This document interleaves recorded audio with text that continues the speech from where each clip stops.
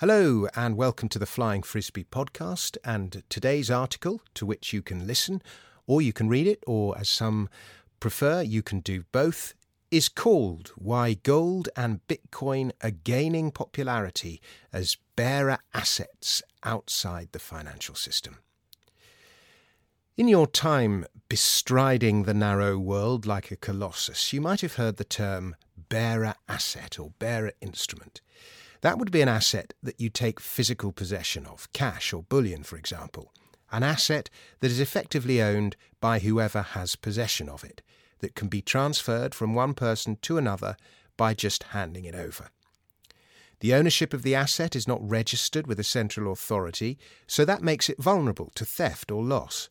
But it also means the asset is nobody else's liability. Unlike money in the bank or a government bond, it carries no promise from a third party. The value of the asset is thus not dependent on the creditworthiness of any issuer or guarantor, but rather on the inherent value of the asset itself. So in today's interlinked financial world, a bearer asset becomes an asset outside the system. Like Tottenham Hotspur, bearer assets have their strengths and their weaknesses. Their strength is that they are nobody else's liability. Their weakness is that their liability is yours. The two main bearer assets in today's financial marketplace are gold and Bitcoin. Bitcoin is not a physical asset, of course, but the technological genius behind it means that it is a digital bearer asset. No such thing previously existed. With bank runs, bailouts and another banking crisis now apparently upon us, both gold and Bitcoin have suddenly fetched a bid. No surprise, they are both means to store value outside of the system. You don't have to rely on third parties. And I thought, given everything, we should check in on both today. And I present a chart of Bitcoin, which at $28,000 has broken out to 9-month highs. Is that a bullish inverted head and shoulders pattern I see before me? I think so. On that basis, where would the target be? Well, the distance from the top of the head, around 15,000, to the shoulder line at around 25,000 is $10,000. So you would have a target of around $35,000, perhaps a little higher. Some are even calling out for hyper-Bitcoinization, a hypothetical scenario in which the widespread adoption of Bitcoin occurs so rapidly that its price rises dramatically and it becomes the dominant form of money in use. In this scenario, Bitcoin would be widely accepted by merchants and individuals alike, and the term hyper refers to the extreme and rapid level of adoption. In a way, it's an inversion of hyperinflation. The fiat system would remain, it wouldn't necessarily collapse, it would just be overtaken and superseded by Bitcoin. There are many who believe hyper-Bitcoinization is both inevitable and desirable. Bitcoin is better money than fiat. The traditional banking model is dysfunctional and reliant on constant bailouts.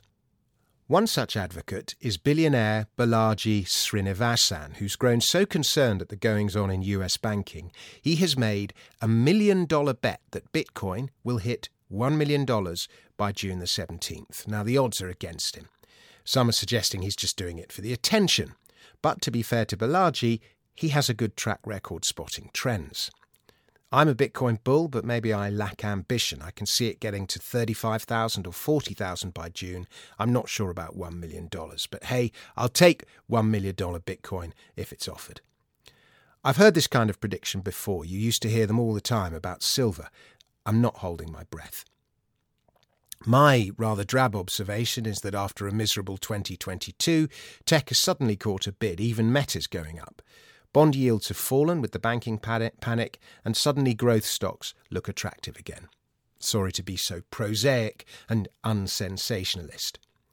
Meanwhile, that other bearer asset, gold, has also found a bid, and with it silver and platinum. Gold this week has been flirting with $2,000.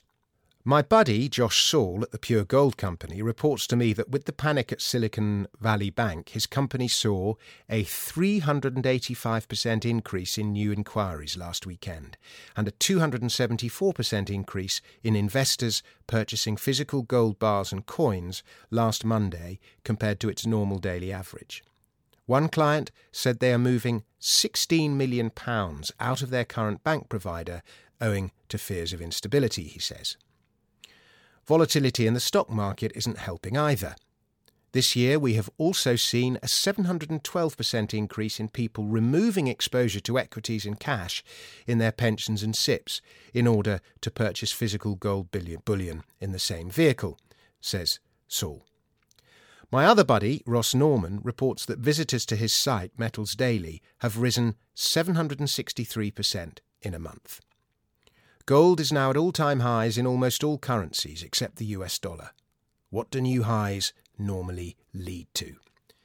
In the short term, gold, breathing down the neck of 2000, is a little overbought by most sentiment readings. The miners have been quite flat in comparison, which is not a good sign. This suggests that the spike is temporary. But longer term, I think it goes higher. I've long argued that everybody should have exposure to both gold and Bitcoin in their portfolio, and it's crises like this one that demonstrate why. Few people realise that by keeping your money in a bank, you are lending the bank money. The difference between money and credit has become conflated, along with many other things in this mad world. Even Switzerland no longer looks safe. All the same arguments we heard in 2008 are coming back. At the heart of them lie fundamental questions as to the nature of money and banking. Fractional banking, and even full reserve banking, became sujet du jour. Fiat money, the words fiat money, entered the lexicon. In 2008, there was a chance to address and put right the fundamental flaws in the system. It wasn't taken. Bailouts brushed the problems under the carpet and left them for another day. The free market, meanwhile, came out with an alternative, Bitcoin.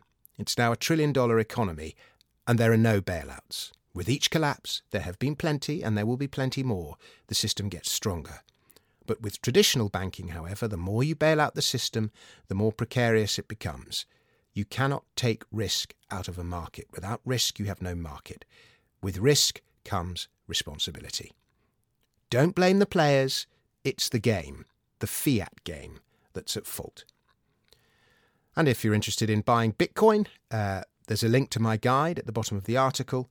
And my current recommended bullion dealer in the UK is the Pure Gold Company. There's a link again at the bottom of the article, or you can Google them. If they ask you how you found out about them, say me, because I have an affiliation deal with them. And the Pure Gold Company are good whether you're taking delivery or storing online. Premiums are low, quality of service is high. They deliver to the UK, the US, Canada and Europe, or you can store your gold with them. And I have an affiliation deal with them. Thank you very much for listening. An earlier version of this article first appeared at Money Week. Please subscribe to this Substack if you like it. And there'll be lots more articles coming your way, as well as lots of interviews and other interesting multimedia content. Goodbye.